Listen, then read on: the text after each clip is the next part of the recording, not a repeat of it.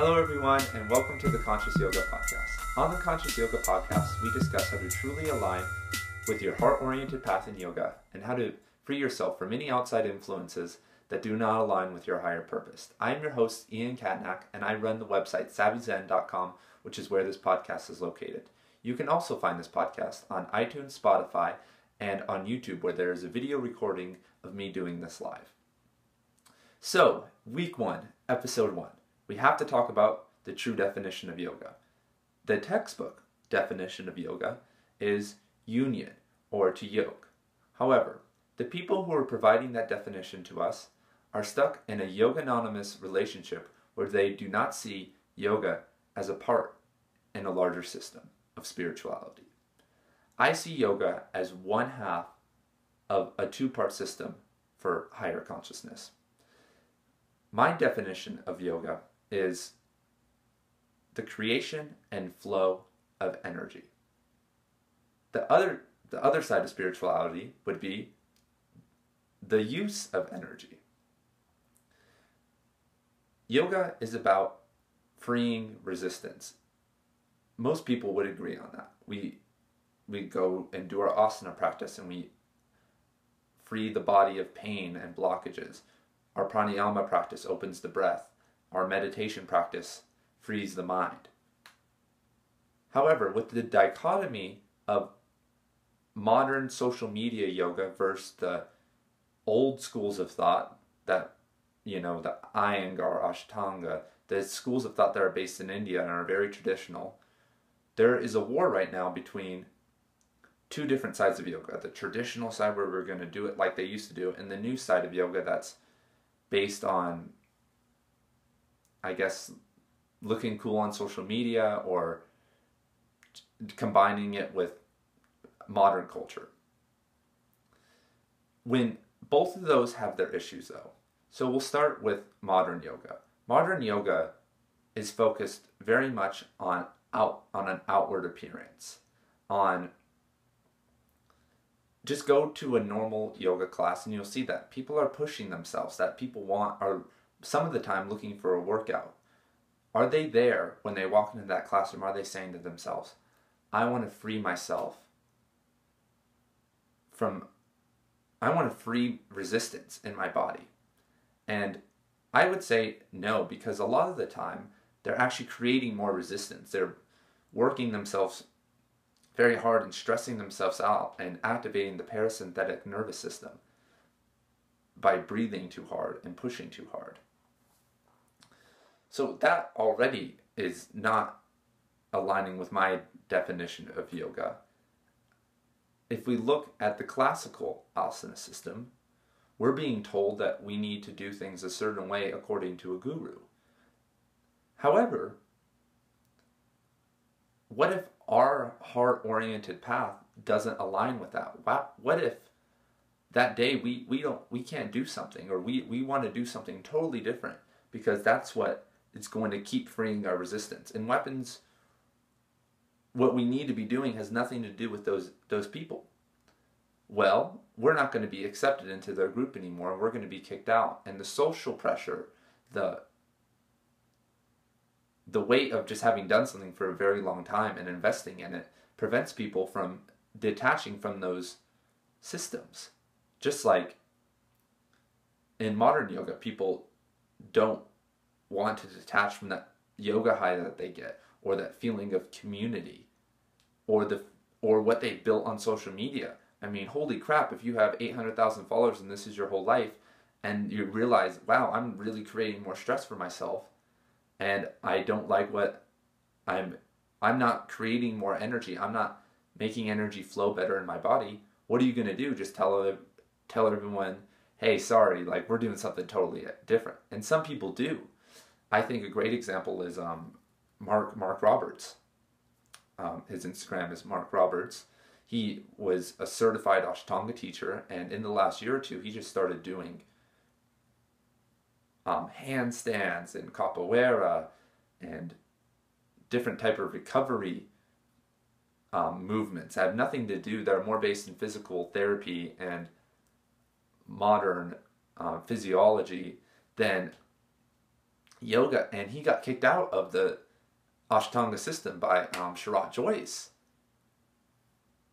That was an example of someone breaking off something that he's one of the few certified teachers in the world and is very popular, but he said, I can't align with this anymore. This is not right for me. And that's the true definition of yoga, the creation and flow of energy. How do we apply that though? It starts with one, trusting in ourselves and trusting in the universe to help guide us toward that our true practice. We need to understand that our bodies are our own, and listening to another system religiously and dogmatically will only create problems in the long run. I do Ashtanga yoga, probably at this point a few days of the week, but when I first started, I was doing it 6 days a week religiously. Like, full primary series, some of intermediate series. And that worked great for a while. However, at some point, other things were missing in my practice. And I was pushing myself to focus on achieving higher things, but more advanced asanas, so I could, be done with this and at some level, be better than who I was or be better than other people. And that is not creating more energy. I would be sitting there and pushing myself and waking up way too early and not taking care of myself and making that a main priority in my life, when the main priority needed to be a yoga practice that helped free resistance in my body.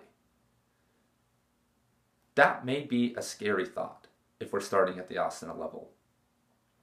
Something that you have no resistance to doing, that creates no stress, no pain, no over-breathing, no overthinking.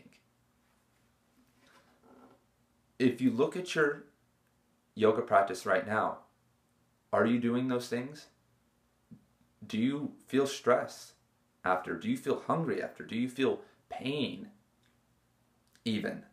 If so, then something is going wrong and you've moved away from the creation and the flow of energy for energetic and spiritual reasons. And you're compromising that because you think that's what's right, or you're a part of a certain school of thought. If we love ourselves, we need to break free from this the definitions and structures of yoga that are around us right now. That isn't to say that you should stop doing Ashtanga or that you should stop doing anything, but you may need to change your approach though, and the reason why you're showing up every day. If you decided that you wanted to do a different type of yoga and you were going to do gentle yoga or do more vigorous yoga if you already do gentle yoga, how would your community around you act? How would your friends act? Would there be resistance? And if there's resistance, then that's a problem. That means that there's a problem in that community and the people that you're surrounding yourself with. As with anything in our life, because yoga is larger than just asana, pranayama, and meditation. It's about freeing resistance. Oh yeah, I'm going here. Freeing resistance in our whole life. The identification and the awareness of resistance and a game plan to combat that resistance. If you're in that relationship that you know that you have resistance to, that is not for your higher good, friendship, relationship, job, and you're putting up with that, you're creating resistance. It's like you having tight hamstrings. It's like you having back pain. Maybe it doesn't seem like that, but your body feels that, and there's a blockage of energy on the mental, spiritual, or emotional level because of that. In yoga, we would just stretch it out. However, sometimes in life, when it's not as on the physical level, we hide from that. And I've known yogis who amazing flexibility, amazing pranayama practice, meditating every day. However, because of how they live their life outside of yoga, and because they weren't living yoga in their real life, they were a mess. They were mean people. They were, I guess, nice to me, but the way they treated other people and the way their emotions took over them were very not in control. Are we going to limit our definition of yoga to the classical dichotomy of schools or the modern interpretation? If we do, we're going to miss out on living yoga in our own life and freeing up the resistance that we hold and put up with every single day. If you want to have a true abundance of energy to use for your happiness, for greater good, then maybe look at your whole life like your yoga practice. Look at it like just freeing up resistance. If your back hurts, you stretch. If your boss is a jerk, you ignore it. But tension builds. Stretch yourself. Live the true definition of yoga. Create more energy. Let more energy flow throughout your body. You know how to do it. And I'm not saying that you should quit your job or break up with your boyfriend or girlfriend or partner. This podcast is about starting with yoga. Just start with yoga itself. Start every day with an intention in your practice and say, what do I need to do to align with my heart? What does my heart need today? Not my head. My head's saying, I need back bends. I need hamstring flexibility. I need to get some stress out and work hard.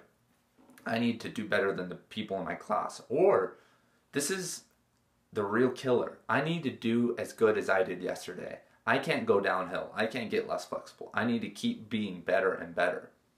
I've seen a lot of people get stressed out when they are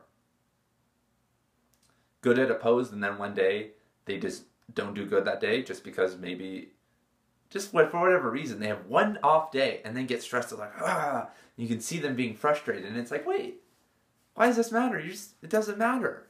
But see, that's the stress. And if you have a daily yoga practice, stop being so hard on yourself.